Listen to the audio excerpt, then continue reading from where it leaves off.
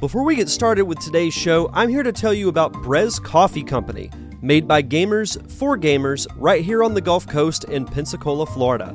Do you like light or medium roast? Then try the Necro Medium, Holy Grail Light, or Stamina Boost. Or if you're like me and prefer darker roast, try the Critical Dark or the Coup Slayer Mocha Roast. But what if you can't pick just one? Then try one of their specialty sample packs, perfect for an all-night gaming, or in the case of my fellow filmmakers, an all-night editing session.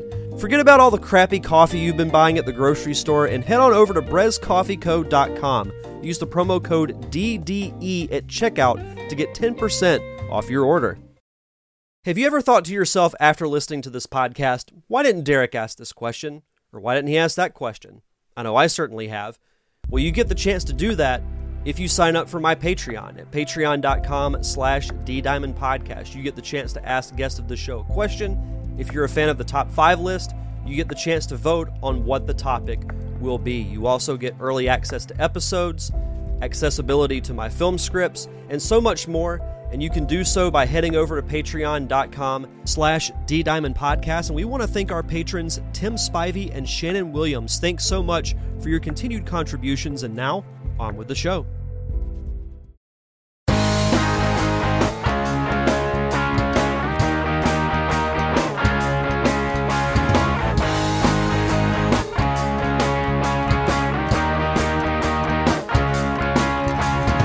Welcome to the Derek Diamond Experience podcast, where every week I take a look inside the world of film and television with those who have lived it and experienced it. I am your host, Derek Diamond, and coming up on today's show, you'll be hearing my conversation with actor, writer, director Patrick Kilpatrick. And it was great having Patrick back on the show because he was actually one of the first guests that I had on the show when I switched the format to focus on discussing film and TV.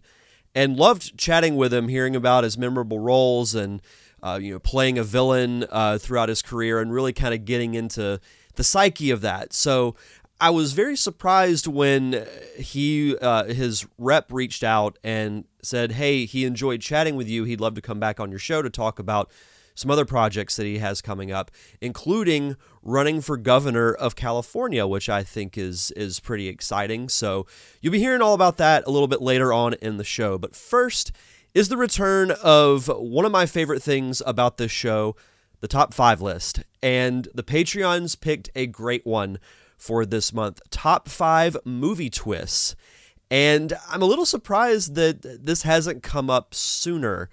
I guess it's just one that, when I was coming up with the poll, I was like, okay, what would be a fun thing to discuss? Oh, I haven't done movie twists yet. So thankfully that won. And I loved reading everybody's responses because, as you all know, movie twists can be a very good thing or a very bad thing. Very good in the sense that it can just shock you. And I've been in movie theaters where twists happen and you can just feel the energy from the audience. You hear the happen from the audience. So they're awesome in some ways. Now, where they're bad is when they completely ruin a story or they're just really stupid. The one that I think of is the trees trying to kill everyone in The Happening. But we won't dive into that. We're talking about good ones today, not bad ones. But the way this works, if you haven't listened to a top 5 list on the show before, is I go through my 5 through 1 and give an explanation why, and then I read the others that are submitted to me through social media. So I post a thread on Facebook once a month, and if you want to submit your top 5 list, then you just leave it in the comments below, and I'll read them on the show. So that's pretty simple how it works. So we'll just we'll dive right in. I got 2 honorable mentions here. The first one being from the classic Planet of the Apes. George Taylor was on Earth the whole time. When Charlton Heston's character is walking on the beach and he sees the remnants of the Statue of Liberty. Obviously that movie was made way before I was on this earth, but I have gone back and watched it since then. Definitely appreciate its place in movie history. And it's one of those that when you mention movie twist to me, it's one of the first 2 or 3 that come to mind. My other honorable mention is from The Prestige, when Christian Bale, turns out he has a twin, and Hugh Jackman has cloned himself, and he used them in his acts. That was one that I honestly was not expecting. The cloning thing makes sense, but it still wasn't anything I was expecting. I didn't see this movie in theaters, unfortunately. I saw it on DVD when it came out. You all know I'm a big fan of Hugh Jackman. I like Christian Bale as well. So that was one that, it was a no-brainer that I was going to watch it. But I thought the twist was pretty cool. My number 5 is from Spider-Man Homecoming, when it turns out that Adrian Toomes is the father of the girl that Peter Parker is wanting to take, I believe it was to prom or out on a date. I want to say it was prom. But whenever Peter shows up at the house and Michael Keaton's character, Adrian Toomes, a.k.a. the Vulture, answers the door, you can just hear the "oh" from the audience. Because I saw it on opening night, and I was one that did that too. I was like, oh, that's so good. It was such a good twist, and the dialogue with the two of them in the car is just awesome. It was really, really cool twist. Number 4, Teddy Daniels is a mental patient from Shutter Island. That would be Leonardo DiCaprio's character, where it turns out that he was just a mental patient at this institution the whole time. One that I was not expecting at all, but I thought was a cool twist on the story. Number 3, this is one that a lot of people go to when they think of movie twist, and that being Verbal Kint is Kaiser Soze from The Usual Suspects. And when I think of this movie, I think of that quote, "The greatest trick the devil ever pulled was making the world think he didn't exist," or something along the lines. I'm paraphrasing a little bit. But when he's walking out of the police station and they realize, oh no, we just let him go, was cool. And it's a very good movie. If you haven't watched The Usual Suspects, I would highly recommend it. Number 2, this is one of two, fitting enough, that I think of when I think of movie twist, and that being Dr. Malcolm Crowe is dead from The Sixth Sense, that being Bruce Willis's character. I remember this movie being pretty popular when it came out, and I didn't see it in theaters. I saw it on DVD when it was released, but I knew nothing about the movie other than, there was like this little kid who says, the line, "I see dead people."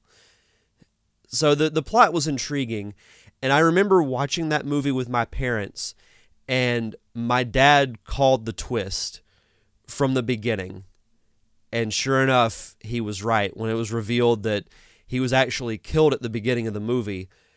And it gives a whole new meaning to the movie. Whenever you go back and watch it a second time, knowing the twist, you see the little seeds that are planted, and you notice little things, little nuances that show you that that's the case. So that's another cool thing about twist too, is you can go back and watch a movie a second time, and it gives you a whole new perspective. But my number 1 has to be Darth Vader revealed to be Luke Skywalker's father from The Empire Strikes Back. The ultimate movie twist. It's one that no one saw coming, and I wish that if time travel existed, I could go back in time, go to a theater opening night of Empire Strikes Back, and just watch the audience's reaction. And it would be like knowing, they don't know what they're about to see. It's why I say I'd love to go back and watch the original Star Wars when it came out, because those who are watching it don't know that they're watching the movie industry change. And that, to me, that was the impact that twist had, was that it took it in a direction that no one saw coming. No one expected that to happen. And even the story behind the scenes of there being very few people who actually knew. David Prowse, who was in the Vader suit, he didn't know. In the script, it said, Obi-Wan killed your father.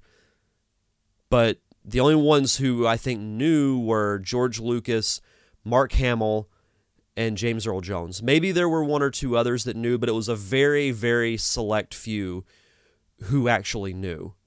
And it's still, to me, the greatest movie twist that's ever been done. So that's my list. We'll go through the others very quickly here. From Jonathan McIntosh, number 5, The Prestige, a twin reveal and multiple clones run rampant in the world of magic. That's a great tagline. I like that. Number 4, American Psycho, did Patrick Bateman actually kill all those people? Number 3, The Others, where Nicole Kidman and her kids are the actual ghosts haunting the house they live in. Number 2, Bruce Willis was dead the whole time in Sixth Sense. And number 1, Star Wars Empire Strikes Back, Vader is revealed to be Luke's father. Almost forgot, honorable mention goes to Angela Baker's reveal at the end of Sleepaway Camp. Number 5, my Nerd Cave Retro co-host, Jason Robbins. Number 5, Bruce Willis was dead the whole time. Number 4, the reveal of Kaiser Soze, The Usual Suspects. Number 3, Ed Norton was Tyler Durden the whole time in Fight Club. That's a good one too. Number 2, John Cusack realizing he's only one of many multiple personalities from Identity.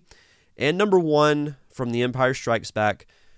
And one of the most misquoted lines, the line is actually, "No, I am your father." Jacob Craig, number 5, Split, taking place in the Unbreakable universe. I love that twist. Number 4, Interstellar, Matthew McConaughey was the ghost. 3, From Dusk Till Dawn, and he asks, vampires? Really? Number 2, Fight Club, Edward Norton did it. And number 1, Primal Fear, Edward Norton did it again. Brandon Rutledge, honorable mentions, Planet of the Apes, they were on Earth the whole time. The Seven twist, what's in the box? Fight Club, the narrator and Tyler Durden are the same person. This was a good one too. Orphan, Esther is actually a 33-year-old woman and not a child. Frozen, Prince Hans is the villain. Memento, Leonard accidentally killed his wife, not murdered by Teddy or anyone else Leonard killed. That was another good one too. Zootopia, Assistant Mayor Merriweather is the true villain. Incredibles 2, Evelyn Dever is the real screenslaver. And finally, Meet the Robinsons, the bowler hat guy is Goob. In his top 5, The Sixth Sense, Malcolm was dead the whole time. 4, Saw, the dead body is alive and is the real Jigsaw. 3, Wreck-It Ralph, King Candy is Turbo. That was a good one too. Number 2, Coco, Ernesto murdered Hector, and Hector is Miguel's actual great-great-grandfather. And number 1, Star Wars Episode 5, The Empire Strikes Back, Darth Vader is Luke Skywalker's father. Tim Spivey, his top 8. Number 8, Shutter Island, Teddy Daniels is actually Andrew Latis. Number 7, Secret Window, Mort is Shooter. He is responsible for all strange things that have been happening. 6, Memento, Leonard's wife survived the home invasion that he was trying to solve. Then he later accidentally kills her. Number 5, Fight Club, the narrator and Tyler Durden are the same person. Number 4, 7, What's in the Box, John Doe challenges Mills to murder him, making Wrath the 7th and final sin. 3, The Usual Suspects, Who is Kaiser Soze? Police realize who he is after they let Kent go. 2, Gone Girl, Amy made it look like Nick killed her, returned home and became pregnant so he would stay. That's still crazy because that's something that would actually happen in real life. And number 1, Identity. The murderer is the little boy. All strangers in movie are manifestations of someone who suffers from dissociative identity disorder. A lot of good suggestions and lists this month. This is honestly why I love the top 5, is just reading everyone's list and seeing how they differ from mine. And they even make me think, should this be in my top 5? Because the 4 and 5 spots are always the toughest, because that's where you got to make the tough decisions. 1 and 2 are usually really easy. But yeah, that's going to do it for the top 5 this month. Top 5 movie twists. Great suggestion. Great list. Love coming up with this one. I'll be posting another poll over on Patreon on August 1st for next month's top 5. And I'll also be posting a list for the August watch-along. So if you haven't signed up for Patreon, you can sign up for as little as $2 a month and get early access to episodes as well as the monthly watch-along shows that I do. If you want to be able to vote on show topics, that's $3 a month. So if you can't contribute, I totally understand. I know times have been tough due to COVID. Things are still tough, especially with COVID kicking back up. But if you could just spread the word over on social media, Facebook, Twitter, and Instagram at D-Diamond Podcast. But now we're going to turn it over to my conversation with actor Patrick Kilpatrick. As I mentioned, loved having him back on the show. Always an insightful conversation with him. Hope to have him back on again soon. But here is my conversation with Patrick Kilpatrick.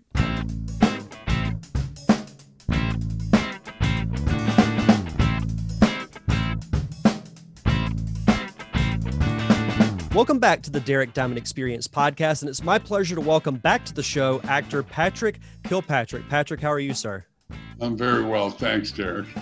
Absolutely. It's crazy because I think it was around early 2019 when you last appeared on my show, and it was right after I had switched the format of the show to focus solely on film and TV, and I remember you being one of the first guests that I booked around that time. And I wanted to start off by asking you, and I feel like you've probably been asked this question numerous times over the last year plus, how did the COVID-19 pandemic affect your career?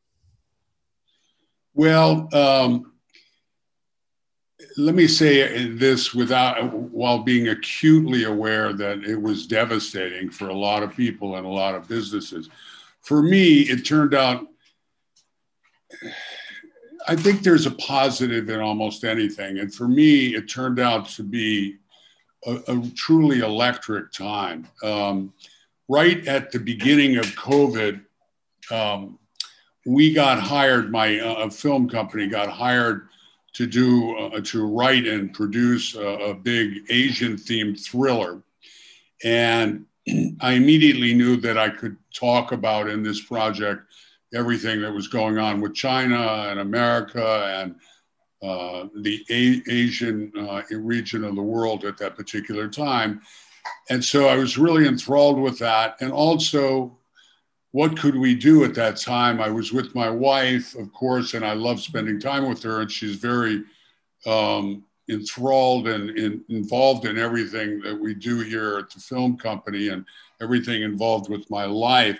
And vice versa. So for us, it was a romantic, prolific time, albeit very surreal because we were watching Venice Beach turn into, at the time she had her place there and she was moving over in my direction. And she was tying up some loose ends over there. So we split the time between Venice and where I currently live and work. And and the long and short of it was, we were able to elevate all of our projects, focus on writing, focus on Zoom communication with people the world over. I started a free acting class just to help out at the beginning. And it turned out to be like the 21st century version of a free audit class, which is a kind of a traditional method of doing things in acting classes. I started this free entertainment class just to help out so that people could be enthralled while they were at home. And it turned out to be a real solid moneymaker and networking thing. So I started getting a lot of clients that had to do with the film and media business. How do you implement Hollywood? How do you implement global Hollywood into my business? So it was a fantastic time. We elevated every project we had. I have a great team of graphic artists and researchers. And with my funds and the funds that came in from that project for scripting it and producing it, I was able to elevate everything we were doing. So it was an amazing time, crazy time. You know, you go from scrubbing every egg that's coming into the house to watching hospitals flooded and with patients and things like that. was a crazy time. But I think most people who have the right attitude hunker down and realize that the universe is giving them a gift, even if it does seem like a great tragedy and a calamity ongoing. I don't believe in negative events. I believe in the reaction we have to negative events, quote unquote negative events. Now, if you lost a loved one, that's a tragic thing.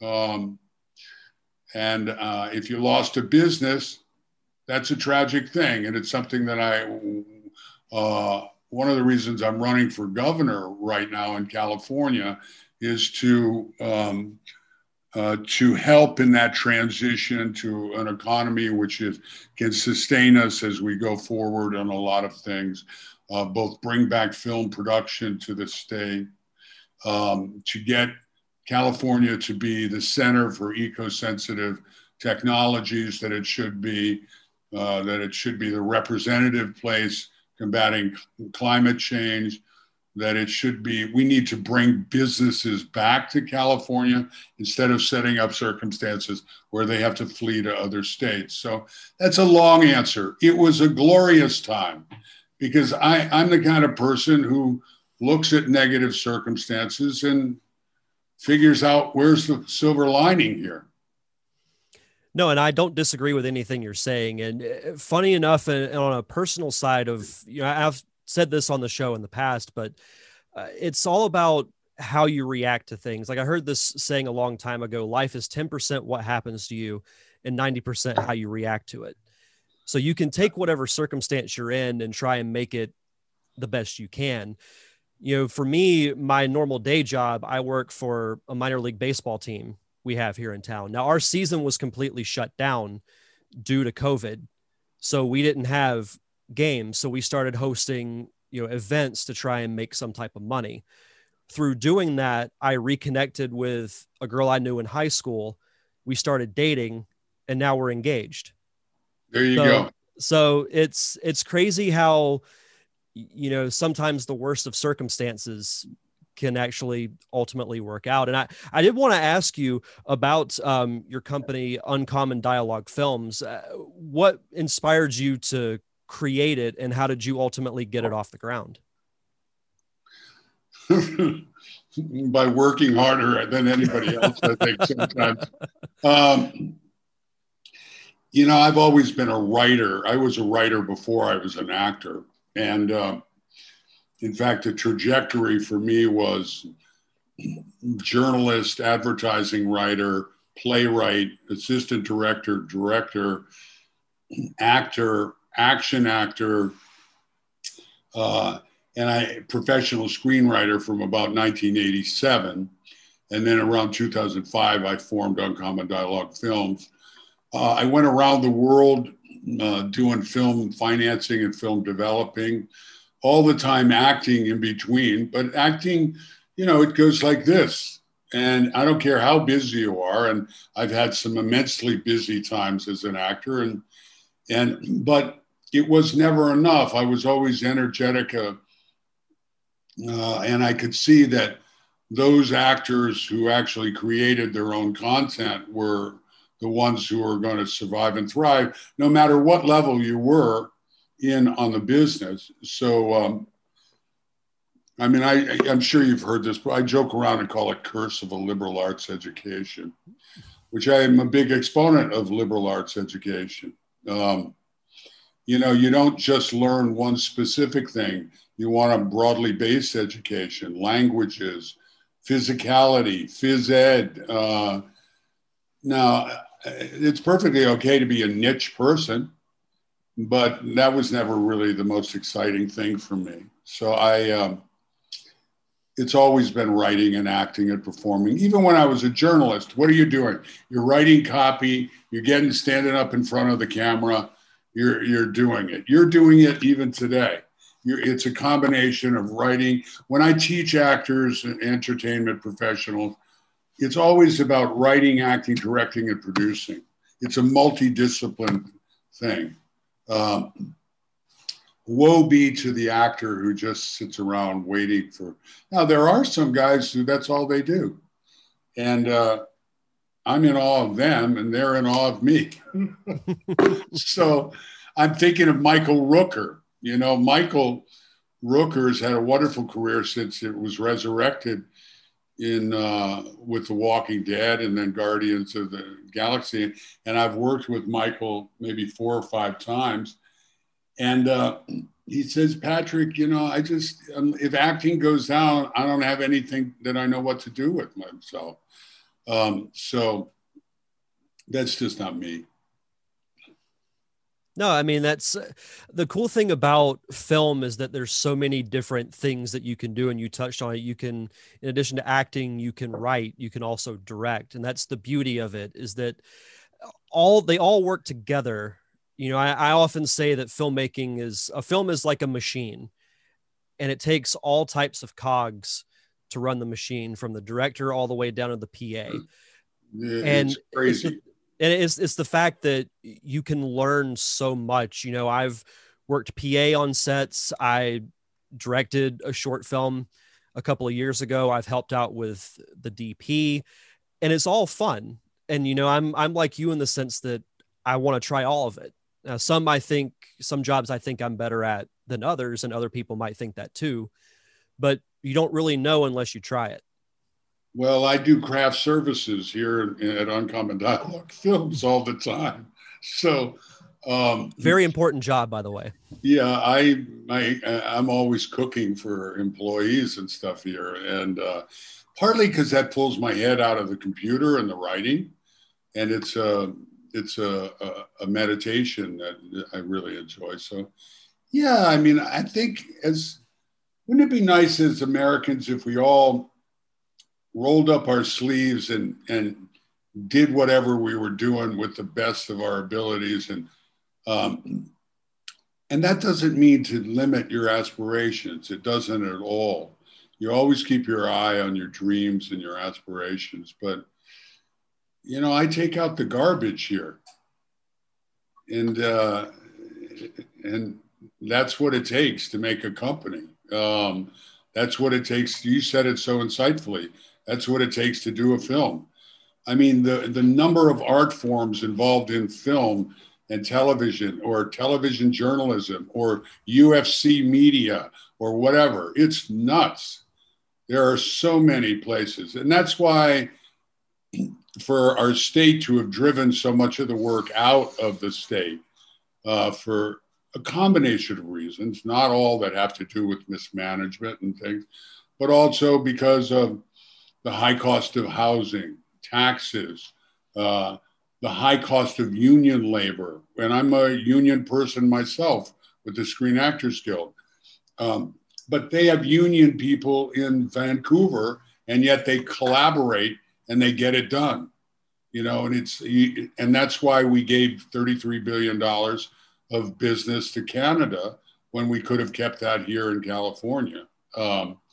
As a producer, I'm going to go wherever the dramatics serve themselves and wherever the financial package works. As the leader of California, then I have to balance that with we're not delivering the goods as a state to filmmakers. In fact, the program that I've expounded covers not just film, but photographic exercises, video games, a lot of artistic stuff as well. So if you're doing that and you get vetted, then you get a competitive advantage to do it in this state as opposed to another state. I go to studios and they say, Patrick, do whatever you want, but you can't film it in California. That's kind of odd, unless you want to go guerrilla. And if you want to go really guerrilla street film, and there's a place for that too, but you get to a certain level and you can't really function that way on particular projects. So congratulations on your show. Oh, thank you. And your engagement. Yeah, thank you. No, it's been, I will say, as someone who, aspires to do film, this show has become like the ultimate outlet for me, because I get to pick your brain. I get to pick other, directors, actors, producers' brains. And you brought up a great point, and I was actually talking about this on my show last week. You see, I've talked with so many filmmakers who are based in California, but they always go to other states. You look at what's going on in Atlanta, what's going on in New Orleans. And I've talked with filmmakers who go to New Mexico, Arizona, to Memphis, in Tennessee. And I keep thinking, why are there not more things based out in California? Because it makes sense for them to be, but I know there's, other reasons that you touched on. It's why that ultimately can't happen. But to me, it just makes too much sense to not film in California. The biggest thing is there's a lack of a competitive incentive program. And that doesn't take rocket science to set up. It has to be well run, because if it's not well run, then it can descend, like Michigan had a program and everybody was excited about it, but it wasn't well run. But we know that film and television bring dollars and cents into any environment. Now, I'm a lead actor, so I always was taken to those other environments, whether it's Georgia or New Mexico or Canada or Australia. So it's not about me, because I loved going to those places.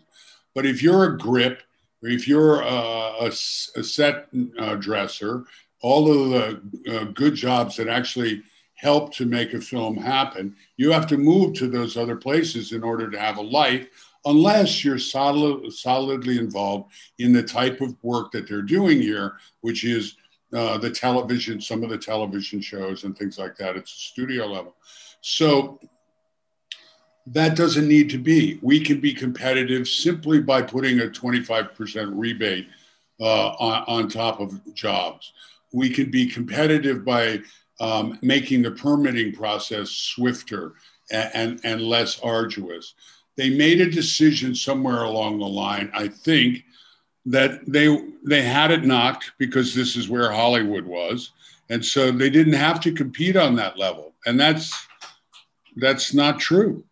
Filmmakers, that process of artistry and assembling all of that is so arduous that obviously you're going to go to places.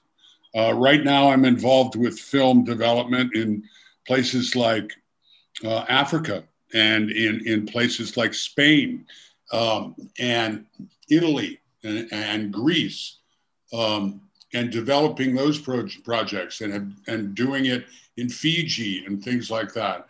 That same kind of competitiveness and welcomingness for businesses in general, as well as the film business, has to be instituted here in the state of California.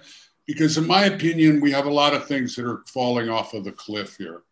And it's a great place for me to live, and I benefit greatly, but the people of California aren't having the goods delivered to them, I don't think, by the governments that exist. And it has nothing to do with republicanism or Democratic. It's a nonpartisan thing. People coming out of what we've come out of, people want somebody who's authentic and who actually gets things done. And that's what we need. And stop talking the talk and let's walk the walk and start delivering things for the 21st century. It's challenging, but so is filmmaking. So is being an actor. So is being an assistant director. So is being a podcast host. So is being a man or a woman in modern society. We all have to do it, and we need to do it with some joy. And there's no reason why we can't. No, I completely agree. Another thing I was thinking about, and you mentioning, working with, Greece and Africa, I imagine that for them, hosting a film or using a business, say in Africa or Greece, would be a big deal, because you're like, oh, cool. We're going to film a movie here. Like, that just sounds like the coolest thing ever. There is great power in Hollywood, outside of Hollywood. There's also, every place is individual. There's Some places have no institutional incentives. Some places you have to make every single deal separately. Some places have a welcoming security environment. Some places have civil strife. Some places have an image problem. Some places have institutional corruption, all of which is part and parcel of, you got to accentuate the positive and figure out a way to make it work. And in the end, it becomes a cost-benefit analysis, dramatically and economically. This is going to cost me X amount of dollars to ferry everybody over there, and I'm going to have to bring department heads from someplace else, or can I get department heads from the local population? There's a lot of factors that goes into that, and every situation is individual. I've spent years doing it, and it's constantly evolving, as political environments shift and stuff like that. We once had $165 million coming into Fiji, and then they had a coup. And I knew fundamentally that the day-to-day life wasn't going to change. Right. But investors don't like to see coups. I can imagine so. That's crazy, though. I didn't get upset about it. I just, but the University of the Pacific head, because we aligned ourselves with the institution of the University of Pacific, and he was so dispirited by it that he left. He resigned from the university. So wow. You're looking for a stable environment. Not necessarily me. I like to kind of look at what's the tumult and how can we use it? You got warring tribes in Africa? Great. We'll figure out how to put that right into the film. But not everybody thinks like that. Right. And not everybody wants to go into that kind of environment. So I feel like destiny, and it's not an arrogance, it's like doing your own stunts, okay? You pad up and you use all your calculation, and then you fling yourself into the abyss. And that's kind of what you have to do. And you either live that way or you don't. I always you always want to pad up everywhere, because if you are going to get nailed, you're going to get nailed in the one spot you didn't put a pad. So I've got a Western that I'm slated to do in August, which I find really intriguing to do right in the middle of a governor's campaign.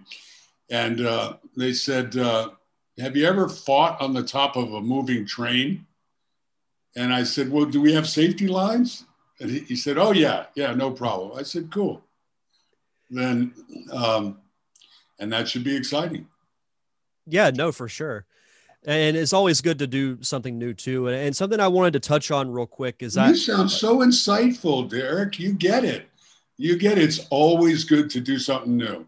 The only time I really got bored doing my own stunts was when it was 15 years of just fights. Yeah. Then what you have to do is come up with something new to make the fight electric. So yeah, exactly.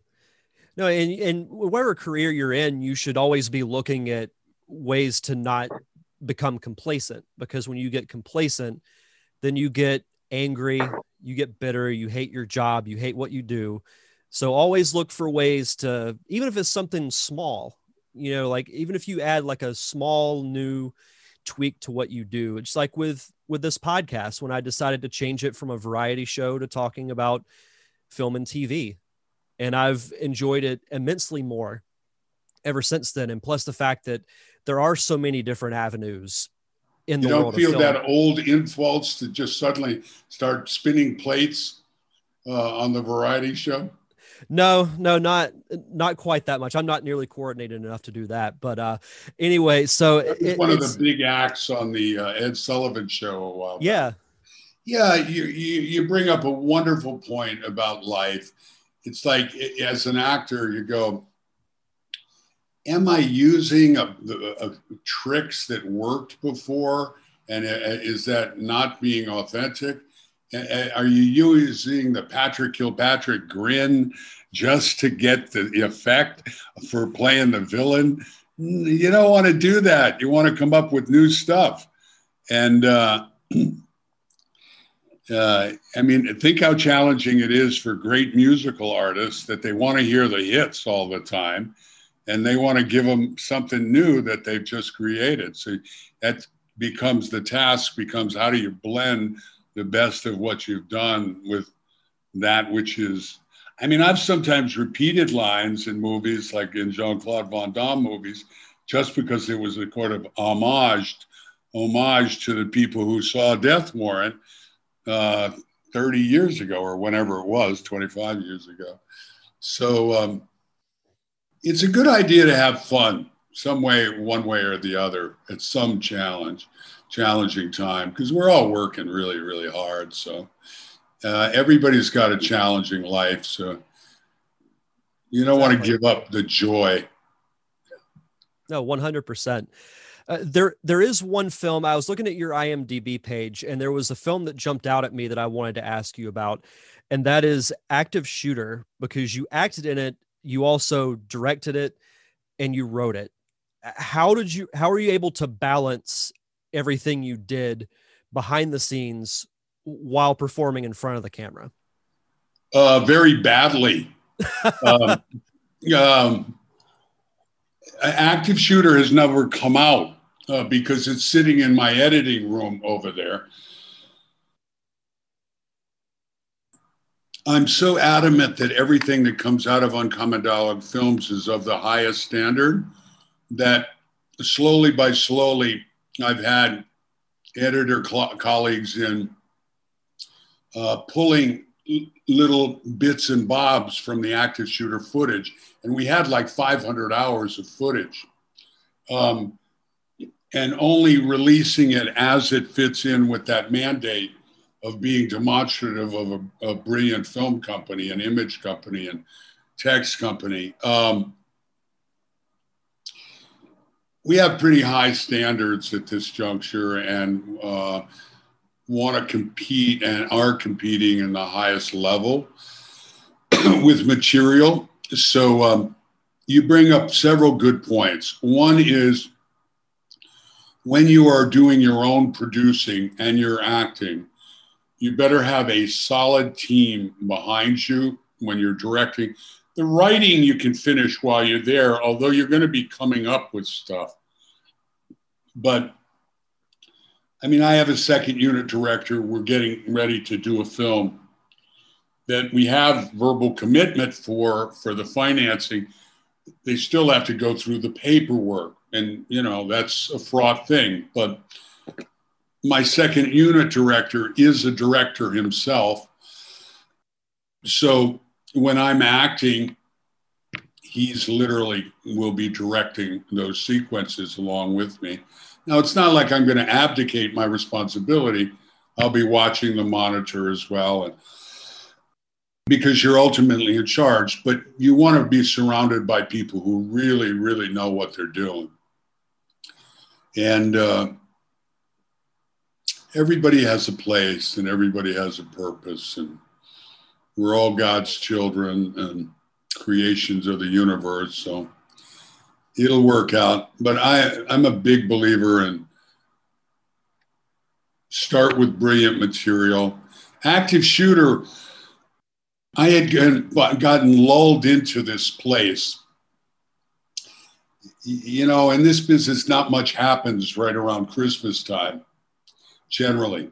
Well, I got an offer on December 28th to go to Ohio, Youngstown, Ohio, and shoot a zombie film with no script in 4.5 days. I mean, not even a paragraph synopsis. So I've got friends in Pennsylvania right across the border where I had taught some seminars at the Edinburgh University. And I said, nothing else is happening. I want to see how we can shoot a movie in 4.5 days with no script. So I went out there, and in fact, we did. And it ended up getting distribution, and it wasn't half bad. It wasn't Saving Private Ryan, but that got me to thinking maybe I can shoot a movie fully without a script. That's probably not something I would do ever again. We went out and we just shot improvisationally all over the country. And I used a lot of my resources as an actor, and they're considerable. And we put together some really cool stuff. We didn't vet our videographers and cinematographers as much as I would now, but we ended up getting the deal on most things. But I have yet to put it together in something that is really reflective of where my artistic sensibility is now. So there's still a lot of mining to do in the Uncommon Dialogue Films editing machine. What it did teach me, though, is you can create miracles on a low budget. And as you say, the power of Hollywood beyond Hollywood itself is pretty considerable. You want to make sure that that's a sacred thing, that you take care of people in local environments when you go out and shoot it. But God, we had so much fun. I mean, I could do a movie called 9 Days in Pennsylvania that would be, but I'd want to write the script. You know, we've been so busy with hired projects and funded projects that I haven't done, although right now we're revamping a script that I wrote some time ago for a client that I'm really excited about. It's going to be kick-ass. So. But it also kind of goes back to what you were saying earlier, or what we were talking about earlier with, you know, trying new things. You don't know what's going to work for you or what's not going to work unless you try it. So props to you for doing that. I when I saw that you acted, directed, and wrote, you know, I was like, how in the world can you balance all of that? That's crazy. Well, you know, if you've been doing it as long as I have and you actually hadn't learned how to, I mean, when I was a journalist, we would write on the hood of a car while it was speeding to an event. You know, the truth is you get faster and more facile and better at things as you go along. The first script I wrote in between acting jobs took me about 2 years. Now we put a major script together in 6 weeks. I mean, a major script. And each one is different. And we were just in between acting jobs and running the film company. We just spent a year on research and delivering the script, and then a major portion of the producing. So I'm a big believer in, if you do every single thing you do and you make it as fine and as great as you can. And we have a process here where multiple eyes go on something before, whether it's an email, whether it's a book, my book, whether it's, there's a team. There's a team. It doesn't remove me from responsibility for the overall thing. But I would not go out without conferring with those people that I trust and I know. You have to have a brain trust to do almost anything, I think, except that which you don't have to have a brain trust for. So there are no rules, you know. For sure.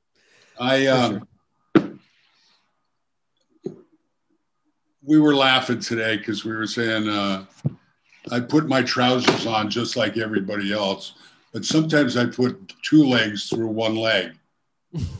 So, you know, a great football team, a great baseball team, somebody's going to go down and the other people are going to pick it up. And then that person who went down is going to pick it up for the other person who's had an injury or whatever. I wish we'd start to function that way as Americans, as citizens, as human beings of the world. We got to start taking care of each other on some fundamental. And you can do that without losing your own aspirations. In fact, you'll probably find your own aspirations accelerated by doing that. No, I've been a proponent that you can help yourself by helping others, but a lot of people don't look at it that way.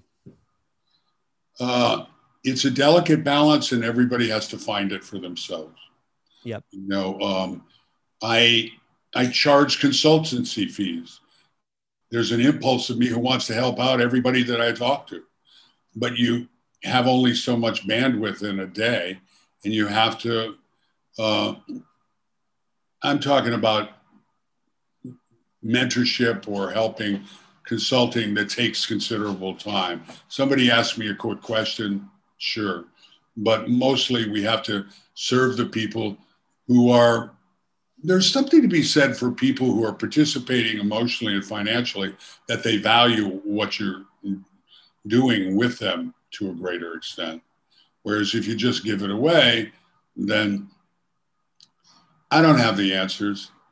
I'm just grateful we're doing really, really well, and we do everything as well as we possibly can. And it's working. So, yeah, no, that's great.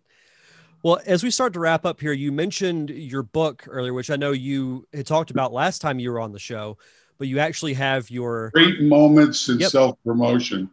This is volume 1. Volume 2, I was polishing quite happily, and then all these film jobs came in, writing and producing jobs with COVID. So I've begun polishing it again, but I also realized I was writing at least 2 books with the second one. It was a show business book, but it was also about our lives in COVID and post. So now we've got the governorship run chapter. So we'll get it out. I hope to get it out pretty quickly. No, I'll be excited to check it out for sure. But I always like to end the interviews with this. What is one piece of advice that you could give to an aspiring filmmaker? Well, there's, I would always say commune with the masters. And that doesn't cost you anything. Find out who the master filmmakers are and spend time with them. It's the same thing with writers. Spend time with the greats, you know, Hemingway, Fitzgerald, Moliere, Thomas Wolfe, Hunter Thompson, Ken Kesey. I'm naming a lot of English language writers. There's plenty from other cultures and other languages. Filmmakers, obviously, they start with Lumiere and go all the way through John Ford and Spielberg and Antoine Fuqua. And how are other people doing things? And then take the artistic flag a little further.